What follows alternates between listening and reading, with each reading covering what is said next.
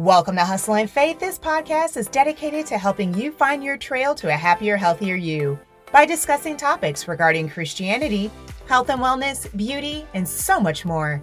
I'm your host, Tasha Johnson. This is episode 124. How do you change your perspective about your job? So one of my friends was sharing some issues that she was experiencing on her job, and I listened and let her vent because she was where I used to be. She wanted to do a good job, but she was surrounded by so many idiots that just wouldn't let her be great. I explained to her that it's good to have passion for your work, but that passion is misplaced at most 9-to-5 jobs. You can't expect a job to bring you the happiness that you're seeking. You need to view that job as a means to an end. It funds your life, but it's not your life. In other words, again, it helps to fund your real purpose in life. And many times we confuse our job with our purpose in life. And oftentimes that simply is just not the case. And so I helped guide my friend towards various avenues that could be her purpose and how she could go about accomplishing them outside of her 9-to-5 job.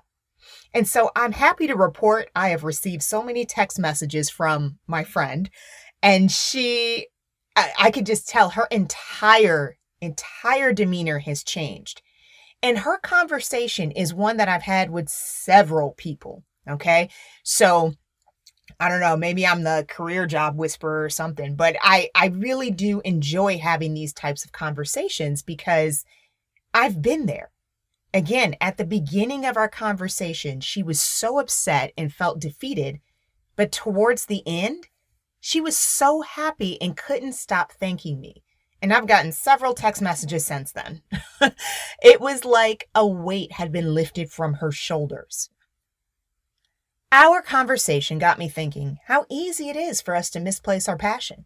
For example, many people put faith in corporations who most of the times are being led by idiots. They get to the top by nepotism, through their connections, or their willingness to lie, cheat, and steal. Yet, these people still manage to acquire leadership roles, even though they aren't qualified to run a business. And this is why many businesses end up shutting down or get acquired. I've seen this happen time and time again, and in my own life as well as others. Placing our faith in a corporation will bring nothing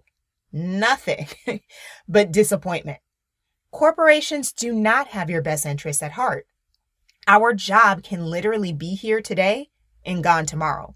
And this is why I will never work myself to death for a company. Now, let me be clear. I am in no way, shape, or form advocating that you should be a slacker. Okay, that's totally not me. And yeah, that's definitely not what I'm advocating. Okay. But what I'm saying is that you need to have a balance in life. I work hard and I play just as hard. So regardless of whether it be my 9-to-5 job or one of my many side hustles, playing sports, etc., I give it 110%. Okay. I'm really competitive and I'm a really hard worker. I absolutely hate slackers and procrastinators. And if you give me a project, I'll have it done 3 days before it's due. Why? Because I've always been this way and because that's just how I was raised. I was raised to take pride and ownership in my work. And my mom would always remind us, you're working for God, not people. Christ as your reward, not the idiots who think that they're your boss. And that's Colossians 3:23 and 24.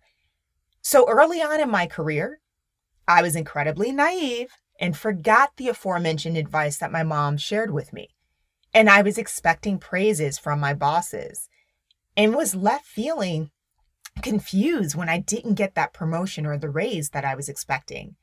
And here's the thing.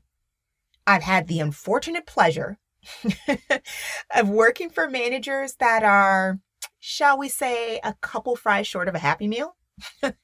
Instead of motivating you to succeed, they would do everything in their power to keep you down. They enjoyed placing additional mental or physical obstacles in your path. And so I learned the hard way to focus on pleasing Christ. not the idiots who think that they're my boss. So much of our time is spent trying to please someone who doesn't like themselves, or they're just as dumb as a box of rocks. And so I remember talking to my mom about this same issue that I talked to my friend about. And so again, being naive, I didn't understand what my mom meant when she said that we set ourselves up for failure when we try to please someone who doesn't like themselves. I totally get this now. That person has seriously deep-rooted personal problems. And so when you work for someone like this, the only thing you can do is watch your back and do your job to the best of your ability. In this situation, the praises and raises will definitely have to come from Christ. And so I'm here to testify that they definitely did for me. My conversation with my friend also got me thinking about how insecure and dumb people can be. I later learned that some of those managers that were causing me so much unnecessary grief were just jealous of me. Despite the fact that I was reporting into them, they were making way more money than me too. Quite frankly, more than what they deserved, okay? But they were still jealous of me. And so it turned out, I'd find out through other people or whatever, but it turned out that they feared me surpassing them. And thanks to my mom's guidance and constantly pushing me, this is exactly what I did. I surpassed all of those worthless managers. They tried everything in their power to hold me back. They had become complacent and wanted me to do the same. They took their frustration out on me when I refused to behave like them. And so oftentimes my achievements served as a reminder of that person's shortcomings in life. And so remember, you may be working in a less than ideal environment physically, but that shouldn't be the case mentally. Take time out to take new classes and learn skills. Listen to others who created their own opportunities. And shameless plug here, check out my other podcast called Starring You, which is where I provide career and business advice and interview inspiring entrepreneurs and side hustlers that will without a doubt motivate you to do the same. So even if you're not able to demonstrate those skills on your 9-to-5 job, take comfort in knowing that you're working for Christ. And once you discover your talents, if you stay in faith and consistently work towards developing your talent, you will eventually get the opportunity to shoot your shot. Thanks so much for listening to today's episode. Don't forget to take the How Well-Rounded Are You in Life quiz and check out Starring You, our new fitness apparel shop. If you enjoy Hustle and Faith's content, please consider becoming a supporter by donating, purchasing a Hustle and Faith journal, or an item from Starring You crew in order to help offset the cost of producing this show.